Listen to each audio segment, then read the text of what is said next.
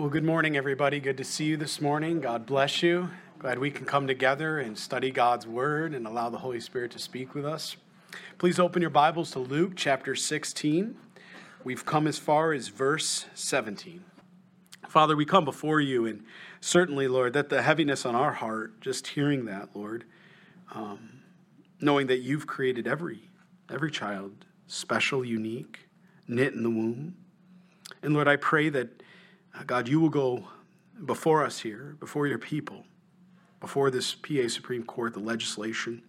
And God, I pray you would strike this down, that you would not allow this law to come up on the books, that we, Lord, as believers in Christ who are adamantly opposed to murdering a child, would not have to fund this through our tax dollars, or any dollars for that matter. So, Lord Jesus, I pray that you will move heaven and earth, Lord, to stop this evil. And Lord, certainly I want to lift up anybody that maybe is here that's had an abortion, Lord, at one time in their lives. Lord, I pray that you would also settle their heart right now this morning and allow them, there is no condemnation for those in Christ Jesus if this was before they were born again, Lord. And certainly we know, Lord, you restore, you renew, and all things have been made new. But God, as we turn our attention to your word here this morning, we desperately want to hear what your Holy Spirit has to say to us. This important passage, Lord, it's life-changing. You spoke it to your disciples 2,000 years ago on a plane. And Lord, you're going to speak it to our hearts here this morning. Lord, I can just see you standing there, and let us all just come with the heart to listen, to understand, and certainly, God, as you're going to teach us to obey. So I pray all of this, and we ask all of this together, Lord. Sinners that fall short of the glory of God, if it wasn't for you and your salvation that you've given us, Lord, I don't know where we'd be. I don't ever want to think about it.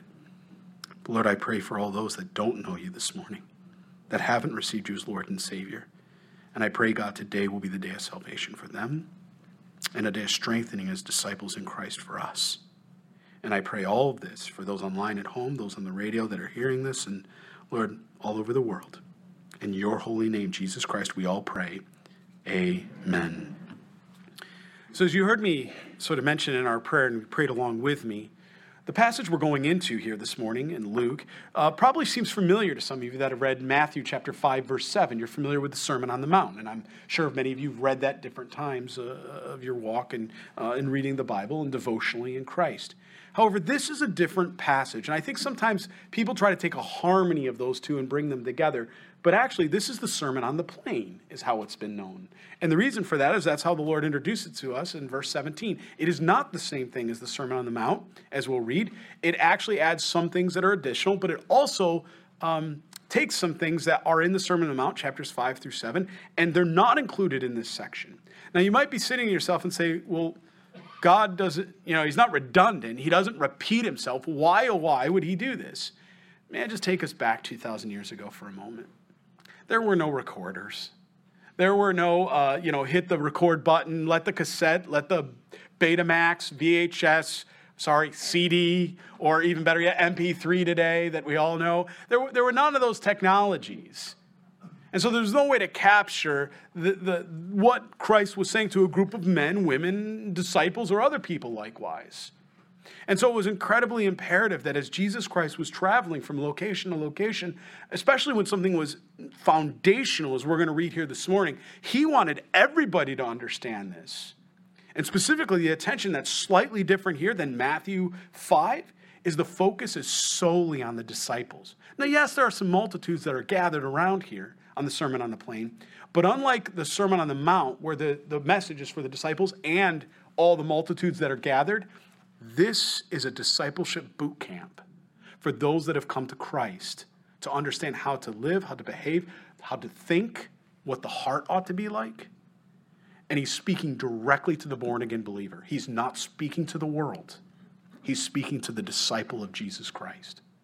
And so again, foundational, pivoting off of this, it's important that we understand here what and the immensity that he's trying to communicate to us here this morning. So as we look here in verse 17, we'll begin again chapter 6 in the book of Luke. And he came down with them and stood on a level place. You can underline level place. That's why it's called the Sermon on the Plain rather than the Mount. With a crowd of his disciples and a great multitude of people from all of Judea and Jerusalem. This is, if you remember, his second year of ministry out of 3 years. He's now got quite a following. Hundreds and hundreds of people. He's been to villages and towns. He's healed entire towns. All of their sick were brought out to him. So his popularity, his name, what he's done is well discussed, well talked about at this time. So people are truly gathering, and the groups are getting larger and larger. And this is incredible because as they're coming into this area, there's not a whole lot of space for all these pilgrims that are traveling with him, if I can say it that way, these disciples. And they come in, and they come from Judea and Jerusalem, large areas, from the seacoast of Tyre and Sidon, who came to hear and be healed of their diseases. So we see, just like in other places that Jesus went, people knew that he could heal, that he's Messiah, that he had the ability to heal, as we read here. And he also does something that probably many of us don't understand entirely. He says, as well as those who were tormented, and I encourage you to circle that in your Bible, with unclean spirits, and they were healed. Now, most of us, if not all of us here, are born-again believers, but I don't want to assume that. Maybe there's somebody here this morning that doesn't know Jesus Christ. Today's the day of salvation. Don't walk out of this building if you haven't accepted Christ without giving an opportunity for me to just share my heart with you in regards to that, to share Jesus' heart with you. But as we read this here, we're talking about something that many of us never experienced, and that's demon possession.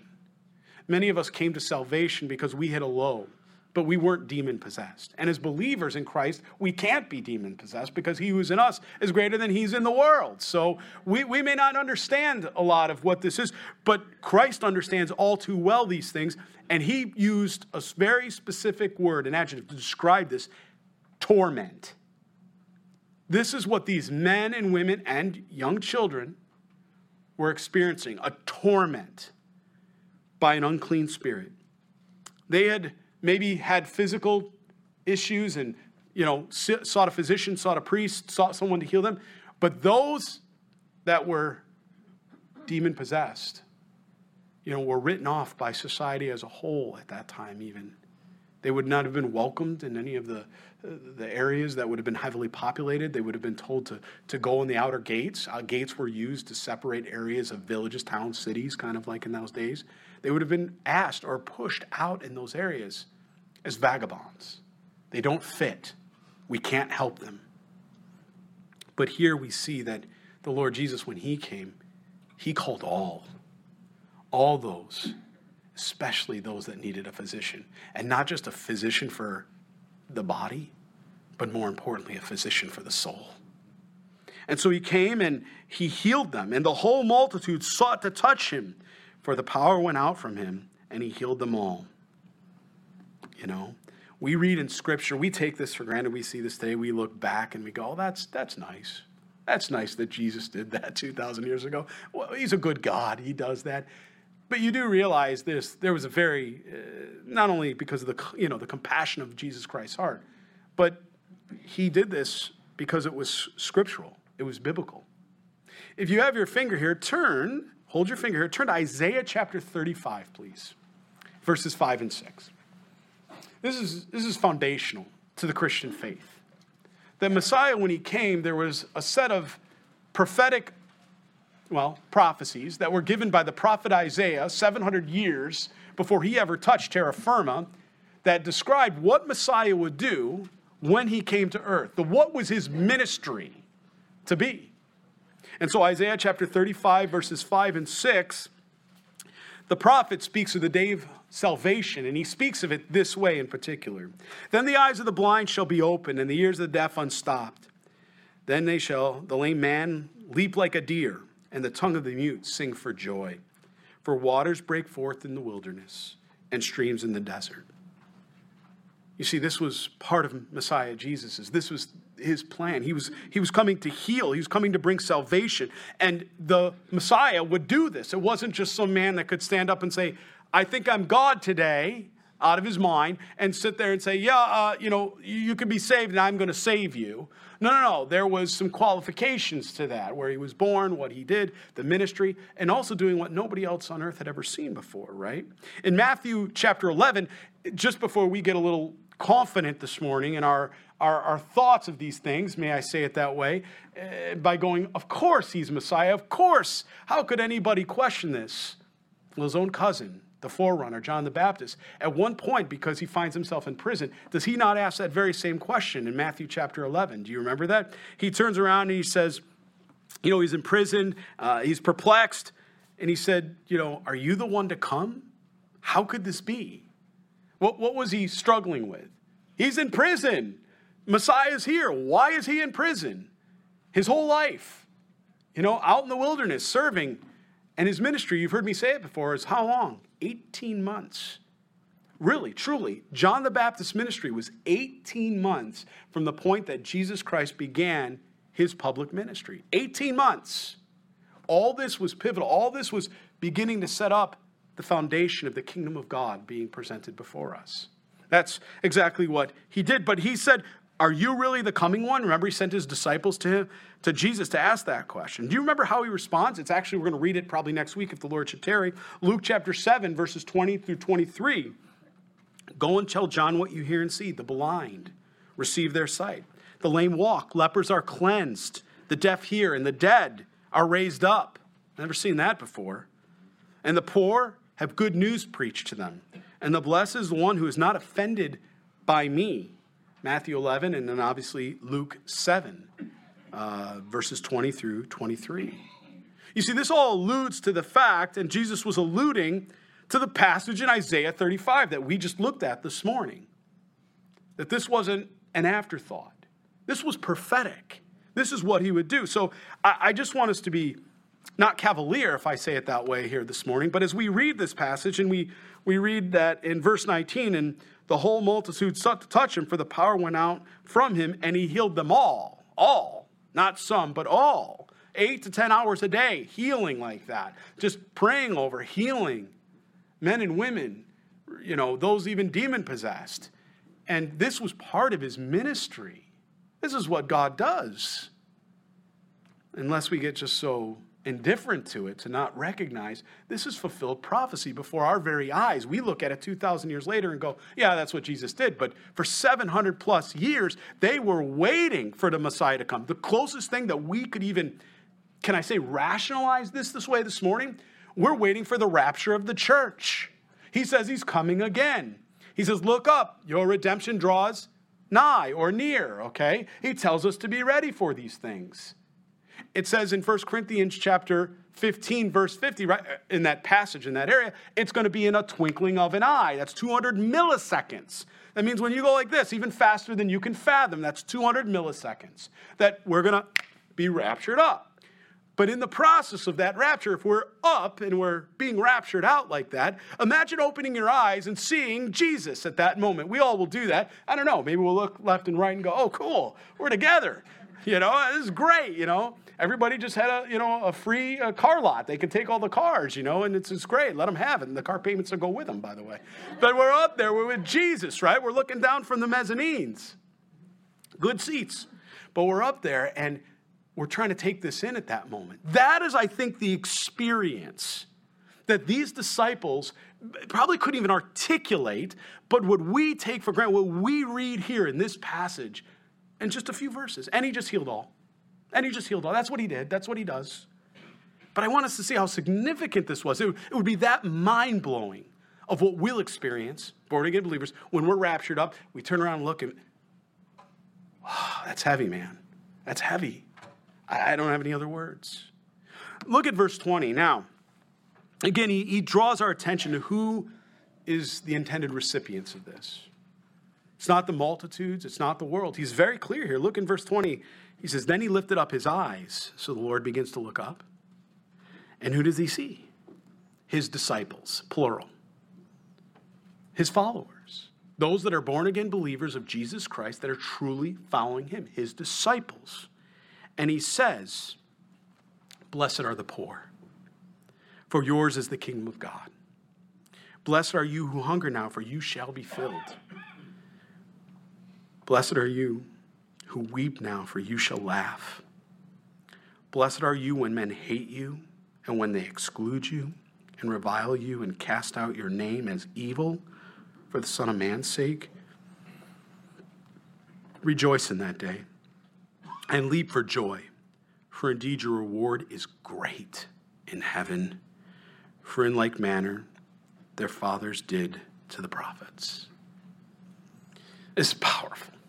A blessing from the Lord. Blessings to know that you're in the will of the Lord. He begins with the poor. He's not talking about the world's poor, is he? Who did he say there in verse 20 again? His disciples. Friends, that's you. That's me. He's talking to us this morning. That's you. If you're a born-again believer of Jesus Christ and you're a follower of Jesus Christ, you're a disciple of Jesus Christ. You do realize you could be born again and not a disciple. You're not following after him. You do understand that. Some people want that as fire insurance. I don't want to go to hell, so Jesus, you're good enough. And that's where they place their faith. But I'm talking about true doulos, true bondservant in the Greek, one surrendered, submitted. That's what Jesus is talking about. That's who he's talking to, a disciple, not a believer, but a disciple of Jesus Christ. And he lays this out. Blessed are you, poor. Well, wait a minute. I thought if I listen to Olstein and all these other guys, faith and prosperity, I'm supposed to have jets, right? Aren't you? Where's your jet? You got a jet out here somewhere? Yeah, we can be tongue-in-cheek, but it's not funny at all, is it? Because people have a false understanding. They don't know Scripture. They don't know the gospel. Jesus Christ is telling his disciples, don't be surprised that when you follow after me, when you're willing to surrender, to be selfless, to be in my will, there may be times that requires you not to be financially well off. He's not saying there's anything wrong with a blessing that God gives you in your situation where he may bless all of you financially. That's wonderful. And I would pray that for all of you. But that's not what we're striving for. That's not what we're aiming for as disciples. We're aiming to be in the will of the Lord. And if while in the will of the Lord we have a position or a job and he provides for us in that way and we're provided abundantly, well then praise him for that. That's wonderful. But the goal isn't to seek, as many of us did when we weren't saved, for a profession. Remember the game of life? You could take one route or you could take the other route. You knew that you could get more of a salary here. You could go to the college. You could be a doctor. I think it was the doctor and the lawyer. They got the highest salaries. And so whoever won the game was the one that finished the game of life with the most amount of money. Oh boy, that is not what Jesus Christ is showing us here. It is not about wealth. No, it's about being in the will of God. And he says, blessed are the poor. Blessed are you poor. Speaking to his own disciples, blessed are you that have given up those worldly pursuits. Blessed are you that because of following me, that is mean that you aren't experiencing or enjoying some of the other things that other people get to enjoy financially because you've made sacrifices. You've made sacrifices. And even as born-again believers, if financially we're well off, we still make sacrifices because we're generous. It's for the kingdom of God. We give. We do these things, right? So either way, he says, for yours is the kingdom of God. That's what he's saying here. He's directing it to the Christian, not the world, not a list of works either. This isn't something that you read and go, okay, check, check, check. I'm in. No, this has nothing to do with salvation. You're already saved. You're a disciple. Now, how do you live it? This is written for those that are legalists out there, those that want a list or something, that sit there and go, well, I'm living a good life. I'm doing these things. Therefore, according to the, list in chapter 21 through 23, remember Jesus when he dealt with the rich young man and he came to him, he says, well, then give up he pointed right into the one thing that was there, his God. He said, give it up. Give it all away. Give it to the people. Oh, whoa. Now it just got real. So the first thing we learn as a disciple of Jesus Christ, we shouldn't be surprised if there's poor here, us, because we've given up the riches of this world. Again, doesn't mean we all are. God blessed many of you in this room. Praise the Lord. Blessed are you who hunger now. So I think of our missionaries a lot of times. We support missionaries. They go into the mission field. There's no guarantee. They don't know. They're stepping out in faith. They're going where the Lord is directing their paths. But they have no idea their wherewithal. I mean, they may raise up enough money to buy a ticket and get there necessarily. But what happens after that? There's no guarantee. What if this church or other churches what if the giving, or we didn't have the giving, we couldn't support them? What if the giving trends down? What happens if we can't send them what we normally committed to send them, right? They don't go, well, pack it up, that's it, it's all over. No, we're done. No, because they still have their calling and election. This is the idea that there are many of us that by answering the call, and I don't mean as a pastor, I mean of ministry, of a servant, of a child of God. By answering that call, it's led to, at times, hunger. Certain things that you could even abstract from this is flesh. Certain things that we aren't given to. A Bugatti, or however you say that, a $4 million vehicle, right? No, I'm not going to drive a Rolls Royce or a Bentley or whatever. No, that's okay. I don't need that. But this also speaks to those that are in other countries that they're just trying to eat. I remember when I went over on a mission trip to Central America, and I was with a group of people, a tribe of people. And if you'd go between tribe to tribe, they would protect you. It was wonderful. It was a wonderful time. I went over there to do a vacation Bible school with the children to get a lot of the children saved. And I was leading a team over there. And we were in the jungle about 3 hours from any civilization that way. It wasn't super far out, but it was enough to where you don't know what's going to happen. And it was my first mission trip. And I remember seeing, for breakfast, it was water with sugar. And they would cut the side of the baggie, like a baggie, the corner of it. And that was, so it would, like a cup. And that was breakfast. And if you were very fortunate, one of the young children would climb up and get like a mango or a papaya or something like that and share it with you. And that was an amazing, generous treat. And then there was rice sometimes, because we would bring rice and give different things, and we'd cook up that rice. And somebody, I remember a woman, I was over there, she had a machete. Normally you'd be scared with that, but no, that means she's cooking. And that's good, because your belly's hungry, right? Just like we're reading here. She turned around, you ever seen, remember the old Rocky movie, Catch the Chicken, just let the video play. She literally goes out back, boom, all in one movement. Like, I was like, I love you. Not as a sister in Christ. I love you because we're eating and we got protein tonight. No bugs, sweet. So she did, and she boils the whole thing up. The best rice and chicken I've ever had in my life. You know why? Because it was made with love, man. My wife can make rice and chicken, roast con pollo. My wife can cook. Man, but I was like this. But there's times when she made that sacrifice, that meant that they wouldn't have protein for 2 months.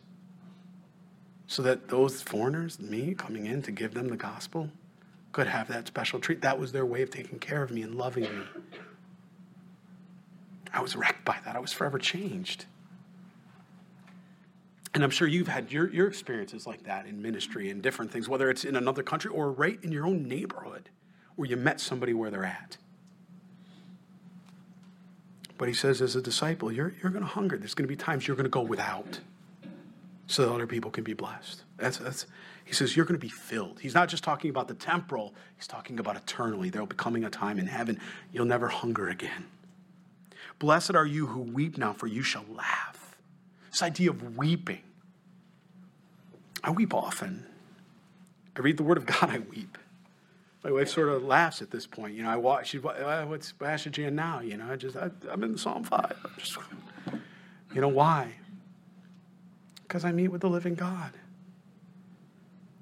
He shows me my heart. He shows me how he loves me in spite of me.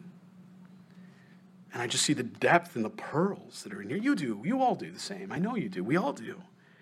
But the idea is that Isaiah 5 also talks about how the world's being called good, but it's really evil, or they're calling evil good and good evil. Isaiah chapter 5 speaks of that. And we're living in those days. We're living in the days where it said in the last times that one of the signs would be a cold heart, that hearts would grow cold. Oh my. I was just talking with somebody this last week. They work in the restaurant business, if I can say it that way, establishment. She's been doing this for years. She went up to just bring a drink, and whether it's a Sprite instead of a Coke, and the person just takes it and throws it in her face. Because you got the wrong flavor or soda? And if that wasn't enough, look at your cities and the cities that are going around. It's New York City, New York, where I'm from.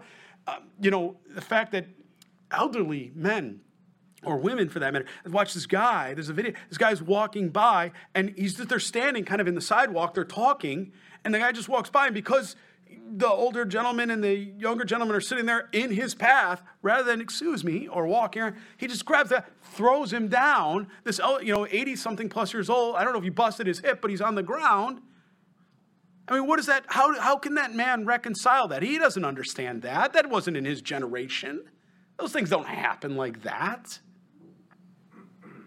Our police force. Now, look, I understand there's good and bad in every profession. I get that. But our police force, those men and women that try to protect us, try to help us. You dial 911, somebody's breaking into your house. They come into that house, they don't know what they're going to find. Somebody with a gun pointed at their face, they have no idea. But they risk their lives to protect you and I. And yet, we see in Philadelphia and some other cities now, they're squad car, they're in their cop, I'm sorry, I'm dating myself, they're in their police officer car, whatever they call it now, and they're turning around and they're doing a report, and somebody just comes up, point blank, points a gun and pulls the trigger and blows their brains out. How do you make sense of that? You can't. It's evil. It's demonic. So what does that do? We're going to read a woe here in a minute, but this is the blessing. He says, as a disciple, you're going to see a lot of difficult things. A lot of things that go contrary to the Bible, a lot of things that don't bear witness to your spirit, and it's going to break you. It's going to humble you. It's going to bring you to your knees in tears, and there's nothing wrong with you because of that. I want you to understand that. I counsel. I've had people come in and, Pastor, I think something's wrong with me. Years ago, this stuff didn't bother me. Now it's bothering me more than ever. Well, yeah, you're living the last days. No, I get that, but this is heavy. I said, I understand. And they said, it's overwhelming. I'm seeing things like I never saw before. It's because they're pressing into their relationship with Jesus, and it's real. And they said, I'm just overwhelmed. I've got such a depth of sorrow. And then I always remind them, what does Ecclesiastes 7:3 say? That the sorrow does what? It changes the heart. It draws the heart near. It's better than laughter. That's what it says in Ecclesiastes 7:3, better than laughter. You don't hear that from the world. The world says, you got to laugh more because then you feel better. No, you're distracted then. We're not to run away from these things. We are the salt and light. This is our time. We may be the last generation. I don't know the time of the hour. Nobody does but the Father in heaven. But this is our time where we are light amidst the darkness. We have the Word of God. Everything we need is right before us. We just got to live it out. And we got to understand these things and allow it to change our hearts. Allow it to calibrate us. Because right now, there's probably some people sitting here this morning that goes, man, I thought there was something wrong with me. Nothing wrong with you. Jesus said 2,000 years ago to his disciples right then and there, if you're a disciple after me, expect these things. They're going to be normal for you as a follower of Jesus Christ. You're going to weep. But he says you're going to laugh one day. Not laugh at the people. You're going to laugh because when you're in heaven, there is no more tears or sadness or sorrow. But not only that, it's because everything will be made right. Justice will be served. And those that are practicing lawlessness and evil and iniquities, they'll be cast into the lake of fire. We don't want that. We want them to get saved. But the reality is there will be no more wheat among the chaff. It will be separated. The chaff will be taken, burned into a furnace of fire, and the wheat will go and do what? Live forever with Jesus. That's what our hearts all long for this morning. Doesn't your heart long for that? My heart longs for that. It groans for that. That's why we're here together. That's why we're studying the Word of God and not just, having a social gathering in another building. No, we're not playing church. We're not playing Christian.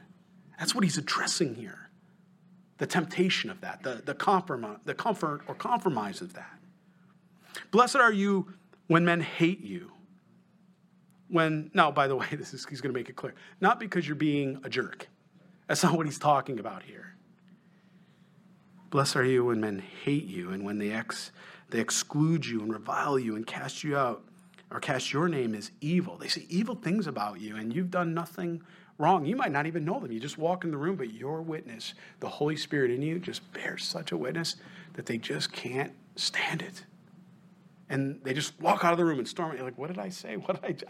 Hi, nice to meet you. He says, for the Son of Man's sake. Right? So three or four things here we should sort of just recount as we've gone this far. First one, poverty. That idea of not enjoying life's comforts to its fullest. It's a part of the Christian walk. There's a choice there. And many times following the Lord means that we will experience poverty or difficulty. The second thing is hunger. It means that our flesh may desire certain things that we have no business going near or touching. Third thing is sorrow, deep sorrow and weeping. And the fourth thing is persecution. It should not be odd to the Christian when we face persecution for the namesake or the Son of Man. It's the God for Jesus. We shouldn't find that foreign. You know the irony of this is? I can think 20, maybe, I don't want to date the particular time, but many, many years ago, I can remember being born again. I can remember sitting in a pew, and I can remember reading these things. I was in a Calvary. I was going line by line, much like you are this morning. Found a place where I actually got the Word of God, and I was going line by line. And I remember reading this, and oh man, did I have a check in my spirit. I was convicted because I went, wow, I don't think about any of these things. I haven't thought about the fact that this is part and parcel of the Christian walk. That it's not, what are my dreams and what are the things that I want to attain in life? My career goals and those things. Now again, nothing wrong with that if it's in the will of the Lord, but I'm saying striving against the grain of the Lord. And I remember when these things were revealed to me by the Lord and I was reading them as it was taught to me like you, and I sat there and I was like, Lord, examine my heart. And from that day forward, everything began to change. I began to run my heart, my mind through the grid of this scripture. I certainly haven't arrived, but I have been recalibrated. You remember the old GPSs? I know the new ones don't do this anymore, but the old ones, I used to like it. Recalculating, and it would turn you back around. Man, I would read this, and I felt like the Lord was going, recalculating, Matthew, recalculating. I'd say, again, Lord? He'd say, oh, we're just getting started, son. I said, okay. Please don't let it hurt. He says, oh, no. He says, I'm getting rid of the dross. He says, I'm gonna salt the fire. I'm going to purify. I'm going to get rid of the dross. He's still getting rid of the dross. He's faithful to finish that good work he's begun. He goes on to say, rejoice in the day and leap for joy. Why? Because you're ever closer to the Lord's heart. Because when he was on this earth 2,000 years ago, this is the very experience he had. They spit in his face. They reviled him. They beat him. They crucified him on a cross. And he allowed it so that the atonement could be paid for our sin. But the wickedness of humanity and the evil against God, how much more? Or not God? How much more when it's easier to do something like that to one of his children, to get at him? as the devil so often wants to do, keep us from glorifying the living God. That's why he's speaking to the disciples here. For indeed your reward is great in heaven. Aren't you glad he didn't say it's pretty so-so? Go see. So it's my, so-so, a little bit here, a little bit there. No, he says great. When God says great, he means great. It is not grammatically challenged. He's going to be great in heaven. Notice he didn't say it's going to be great on earth. And it's, you know what? You will have that jet. It's just going to come in the latter years. No, he didn't say that. He says in heaven, because it's not about the temporal. Wood, hay, stubble, it's all going to burn. It really is. He's got the eternal focus because that's the focus we need to have. This is just a little fraction of a seed, our lives, when you consider the span of eternity. For in like manner, their fathers did to the prophets. I'm very visual. I'm a visual learner. As I think about this, and I not only see the words in red, the words that jump off the page, what he's saying to you and I is you're walking in good and familiar footprints. Some of you know on my day off, I like to do code enforcement. I still do that to keep myself very much, not just in these four walls. And so I get out and I like to be around even the unsaved and just, bring the gospel, and I do those things. And I had to go out recently and do a footer inspection just this last week. Some of you know what footers are. And I was out, and sometimes when you go out to do footer inspections, you got to go through mud, and especially with the weather and the freezing and it was, I had my boots on almost up to your knee, because when you step down in, you're right in, right? And I had the video playing in my mind as I was receiving this. It's the Lord walking before me. And I have a choice. I can walk in the different, I'm going to sink. I'm going to try to make my own track. Or in the snow, the same thing. If some of you are more familiar with snow, in a deep snowstorm, you might have your mom, your dad, your somebody before, they'll step in the deeper. And then what do? You walk in their footprints. Why? So you don't fall in, so you don't fall. It actually protects you, but you can see where the path is laid out. He said, just like your fathers did to the prophets. The idea is you're walking in familiar territory. This is what happened since the beginning of time, from Genesis 3 onward, when evil and sin was introduced. He said that it's the same manner. Your family, your parents, your ancestors, the prophets, they did this. Common. You shouldn't think it foreign to you for such a thing to happen. Now, he adds something here we don't see in Matthew 5. We don't get this, and it's these woes. And again, this is very sobering. Not only does he add the blessing, and again, all his blessings surrounded, you might be looking and going, I don't know if that's really the blessing that I was thinking of, a blessing, but they're blessings to know that you're truly a disciple and you're walking in these things. And if you read these things and you're like, I don't know what it is. I haven't given up the comforts and the self, and there's no death to self here. You might want to examine that with the Lord. Only the Lord can be your judge, but there should be some things that kind of go, yeah, these are familiar, Some of these things are familiar. We've made sacrifices. We've made choices. We choose to follow God. We choose not to follow the world, and that comes at a cost to all of us. But woe to you who are rich, for you received your consolation. He's describing that. Remember, he says, blessed are the poor. Again, he's talking to his disciples. He says, woe to you that want to turn around and have your cake and eat it too. No, that's not what he's saying. He's saying, woe to you that, and I think of Matthew the tax collector. He would have been a really good example of this because he was very, very wealthy. We just read about him last week, Back in chapter 5 of verse 27, we read about this man. He ran from religion. He ran from all that. We know that because he was a Levite. He was supposed to be a priest. Obviously, Matthew the Levite, Levi.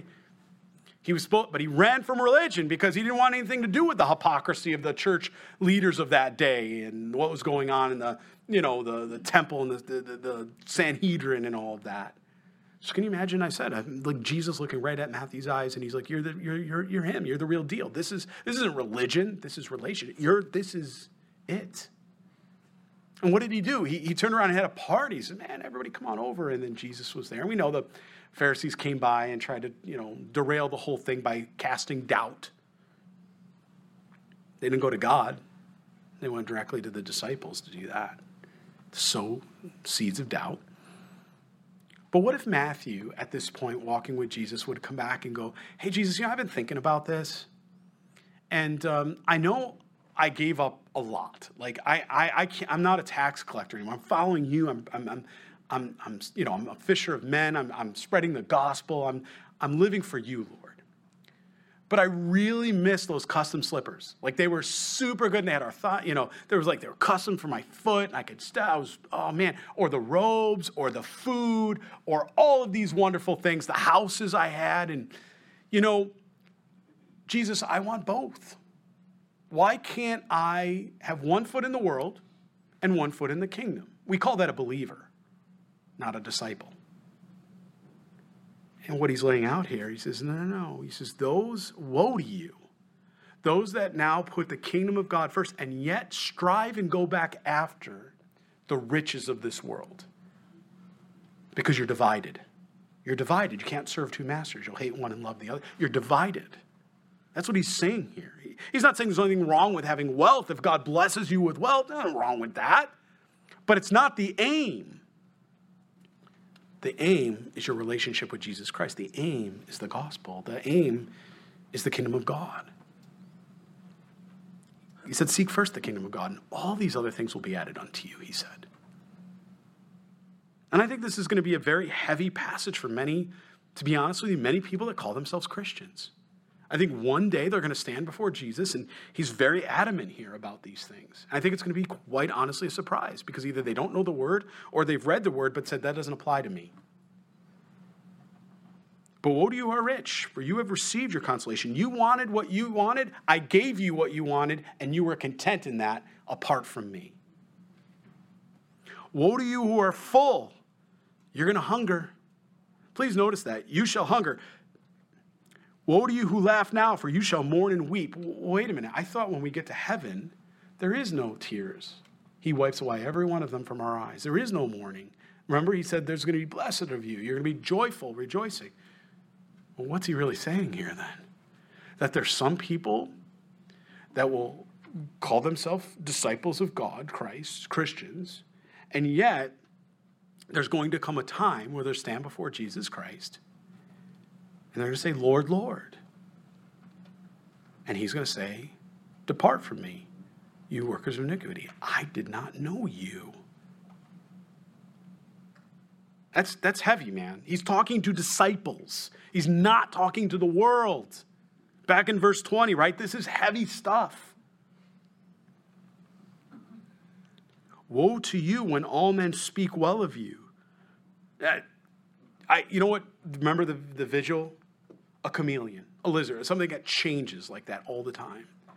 You're at work, you're one way. You're at home, you're another way. You're with your friends, you're another way. It's this idea that, who are you? Who am I? I'll use my heart. Who am I? I used to, I share this with the office, the pastors, the staff here. This isn't not 8 to 4 or 9 to 5. This isn't something that we just, as pastors or anybody in ministry, all of you, this isn't something we just do from Sunday morning from, 3-4 hours as we gather, right? Or something we do on Wednesday night when we gather for a midweek study. This is who we are. We're inseparable from Jesus Christ. And therefore, when we're around other people, they ought to be constantly getting and bearing a witness of a testimony of our hearts. We may only be our lives may be the only Bible they actually read. A living epistle be known by men and women, Corinthians, right? So, woe to you when all men speak well of you, because you're a people pleaser and you it's not that, by the way, he's not saying that you're a good person, you just get along with everybody. That's wonderful. That's not what he's saying. Woe to you when you change to meet, an individual situation. In other words, you compromise. You compromise when you're this way, but when you're in church, praise the Lord, and you got the holier than thou going on. And how are you today? Oh, I'm great, brother. Meanwhile, you just, fought in the car on the way here with your wife and the kids, and everybody's screaming, and you're fighting with them, and you be quiet. This is the whole thing that's going on. And the minute you get to that door at the front of the building there, you're like, praise the Lord, brother. Good to see you all today. How are you? I'm great. No, don't do that. How are you doing? I'm horrible, man. That 15 minutes on the way here, I think the devil's in the back seat. Like, it's bad. Well, I'm glad you're here, brother. Come on in. Let's sit down. Here's a hug first. Love you. Know what you mean. Right? We don't got to fake this. We don't have to play Christian. We don't play church. Woe to you when all men speak well of you, for so did their fathers. To the false prophets. And on Wednesday, we've been studying in the Old Testament. I encourage you all to be out here. I keep saying that, but it's because I have a desire that you know the Word of God. 1 Corinthians 10 says, these things are an example for you, born-again believers, new covenant believers, today. This is something for you and I today. It's not, although that happened 3,000 years ago. No. This is for us today. They're examples, so we don't repeat the same mistakes. But that's a choice, isn't it? That's a choice. But I say to you, and that's not to guilt anyone here, by the way. I'm just saying it's an honest choice. I just want us to all be transparent about that. But I say to you who hear, now this is where, if you read this passage, man, this is heavy stuff. As I was mentioning, on Wednesdays, we're reading about the prophets of false. They loved the prophets of Baal. Jezebel, who introduced pagan worship, Baal worship, because we're at the town she was from. They loved it. Ahab, sure, let's do this whole thing. We'll take Jeroboam's, Jeroboam's calf worship. We'll take a little sprinkle of that here. We'll take a little bit of the Baal worship from Jezebel with Ahab, and we'll make this concoction, and we'll call it worship. We'll call it religion. It's a lie from the pit of hell is what it is. They love these false prophets. Oh, you're going to do very well. As we continue in Kings, Chronicles, we get there, we're going to see that even the prophets are going to turn around and be like, other than maybe Daniel or, a lot of the prophets that are of these kings, they're going to turn around, they're going to lie or demon-possess, one or the other. I don't know which one. But the point is they're going to have an unclean spirit in some capacity. Some of them must, because they're going to turn around and do what? They're going to turn around and tell them, oh, no, you don't need to. Think of Daniel, right before, the Babylonian invasion. No, you just keep on keeping on. No, God doesn't want you to. Meanwhile, Daniel's sitting in a jail cell at one point because the kings and everybody, one king will listen to him, but most of them, they're rejecting what he has to say as the truth. Come on, guys, this is society. Just get on with it. Times have changed. Why aren't we adjusting and adapting? It's okay. We never stop to ask the question, should we do these things? We're like growing calves with DNA from other animals. We're trying to create. What are we doing? Are we like Frankensteins? What are we doing? People aren't stopping to say, should we do these things? Are these things good? And if you open your mouth, you're one of them. You're one of those. But I say to you who hear, love your enemies. I love this passage. Man alive, I love this passage. But without Christ, without God, it can't be done. And yet, God commands it. This is a required course for the disciple. It's a required course for the disciple. But I say to you here, love your enemies, do good to those who hate you, bless those who curse you, and pray for those who spitefully use you. To him who strikes you on one cheek, offer the other also. Just so you understand, in the Greek, the idea here is not just, it does imply when he says strike because it's the open hand, it's almost implying the back of the hand. Okay, it's not, and the idea behind it isn't just a frontal physical strike. That's, at face value in the Greek, you could take that, it's not an idiom, you could take that as a literal understanding in the Greek of what it's saying, but it's more. It's describing the internal aspect of this as well, which is when somebody tramples on your heart, right? That's not something that you will out and lay on the ground. We use that saying, boy, my heart's broken or it's been trampled. It's not like somebody reached in, grabbed it, put it on. and then put it back in, right? You understand here. That's what this is implying. This is far harder than what it reads in the English. Tim who strikes you on the cheek, turn the other. It looks simple. Okay, so you strike me here, I just go like this. Hey, I can get over that. Slap me all day long. It's not 6 hours on a cross, as one of my sisters would say. I can do that. But this is talking about when someone wrongs me in any capacity in my heart when I hurt, continue to give them my heart. Don't put a barrier up. Don't push people away. Continue to offer your heart to them, even though you may know well that you can't trust them with your heart. How about it? To him who strikes you on one cheek, offer the other also. And from him who takes away your cloak, do not withhold your tunic either. Give to everyone who asks you.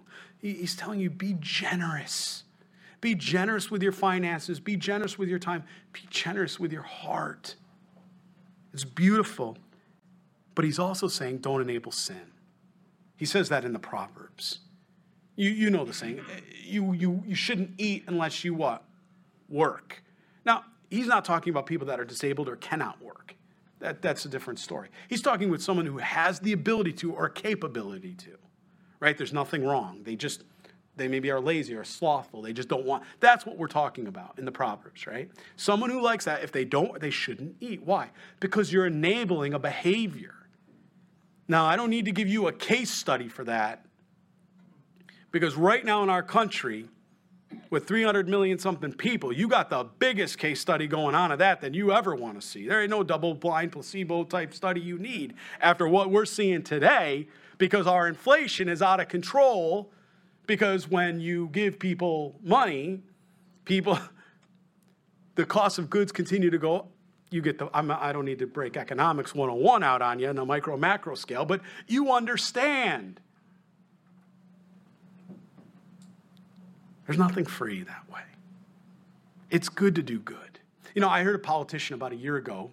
I don't bring usually politics in, but I heard a politician maybe I do. I don't know if I do or don't. But a year ago, I heard a politician say, hey, he says to one of the other people, he says, he was kind of, I think more on the liberal side. He says, hey, why aren't your people following the Beatitudes? I mean, all the Republicans, they don't follow the Beatitudes. He's talking about the Sermon on Mount, Matthew 5.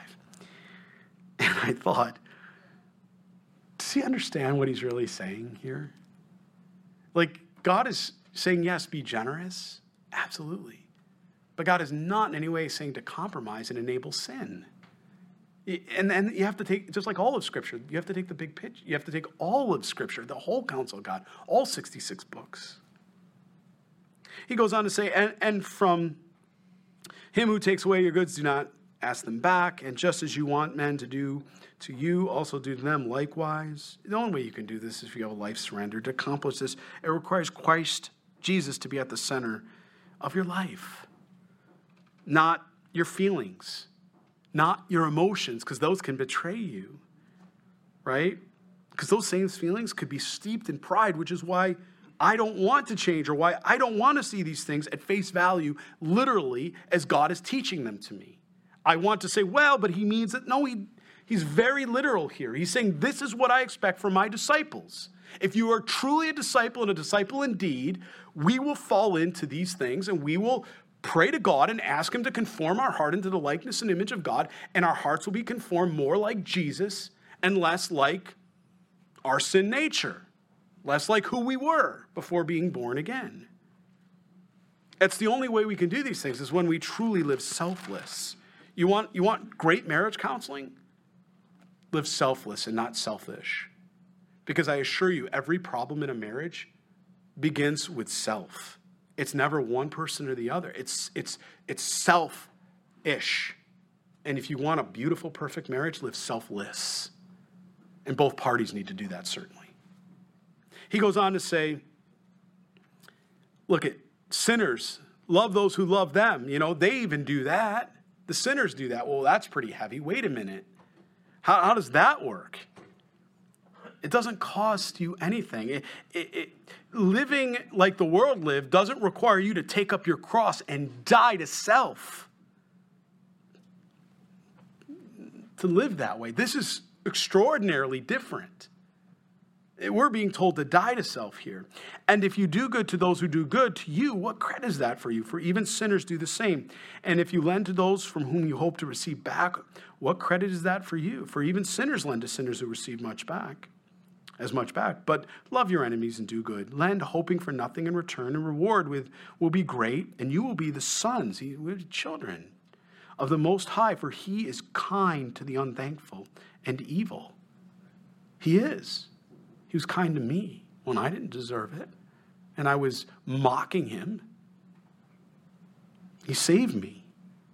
He saved me from my addictions. He saved me from me. He did it in spite of me.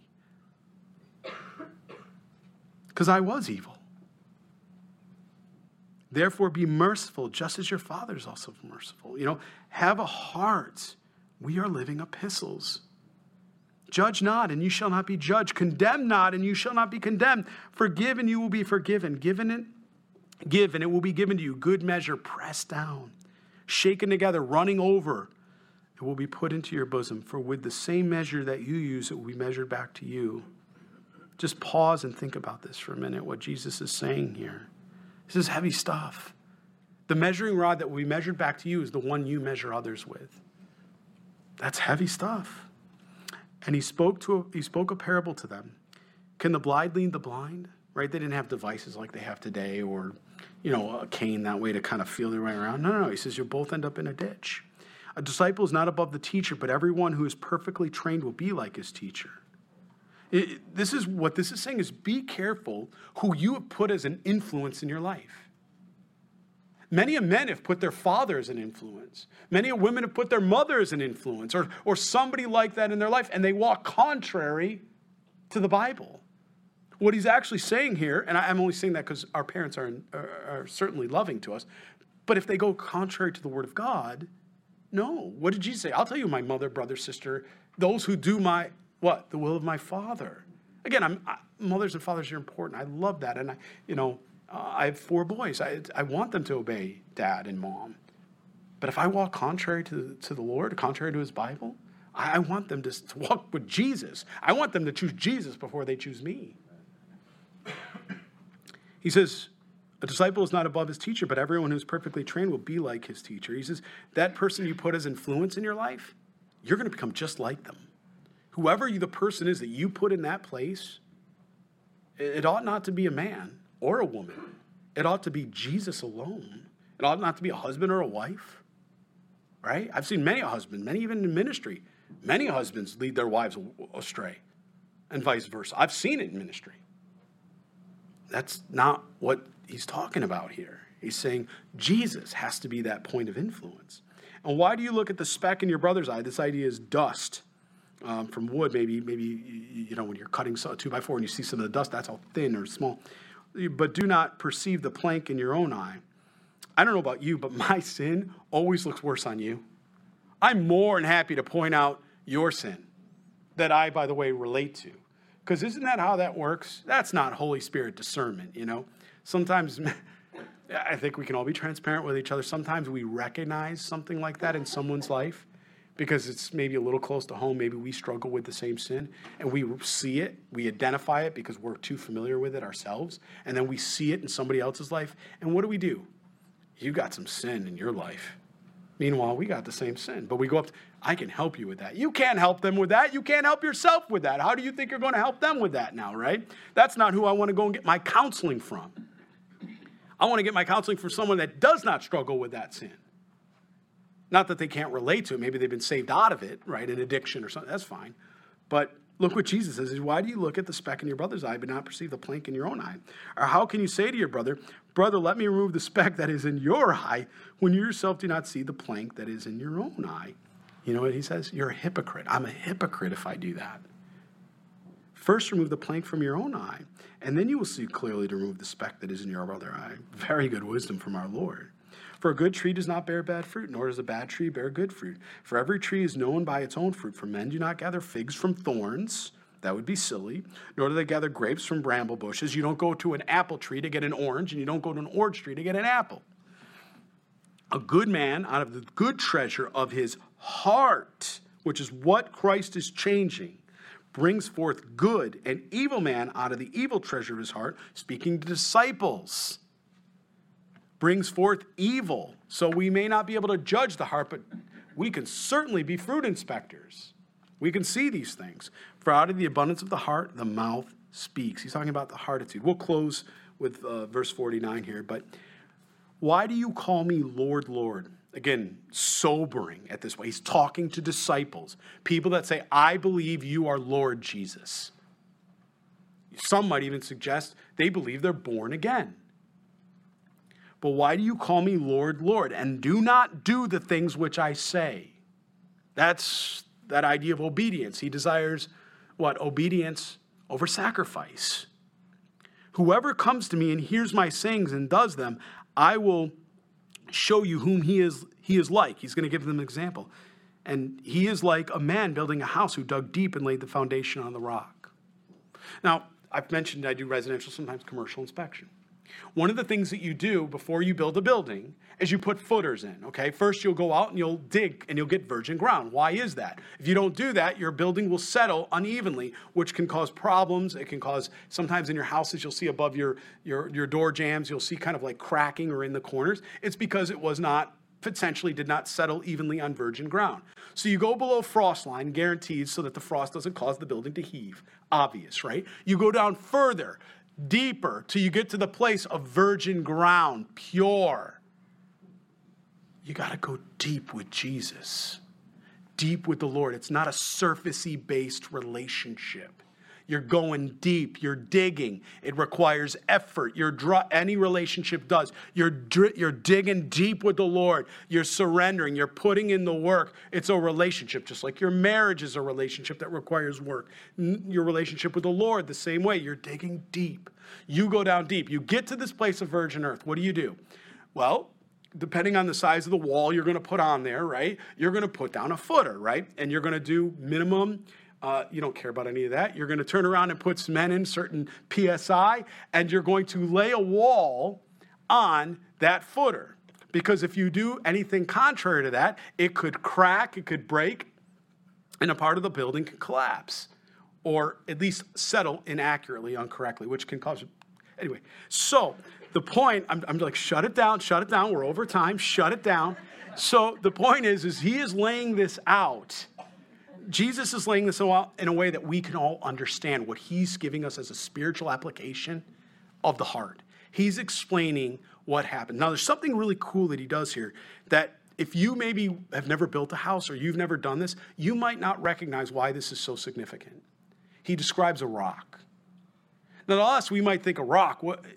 When you're actually going in to put footers, as a matter of fact, when I come out to do the inspection, if I came to your site and you're doing a commercial or residential building, and I arrive there, one of the first things that I do is I walk around the perimeter and I inspect for rocks. If there's small rocks, you have to remove them. I won't pass it otherwise because I know it's going to cause a form in the void. You're going to have air around the concrete. It's going to cause that concrete to crack and become frail. So I want all stone and rocks out of there. However, as you dig deep, and this happens sometimes, maybe they're going to put a basement in, but they can only get 3 foot down because what do they hit?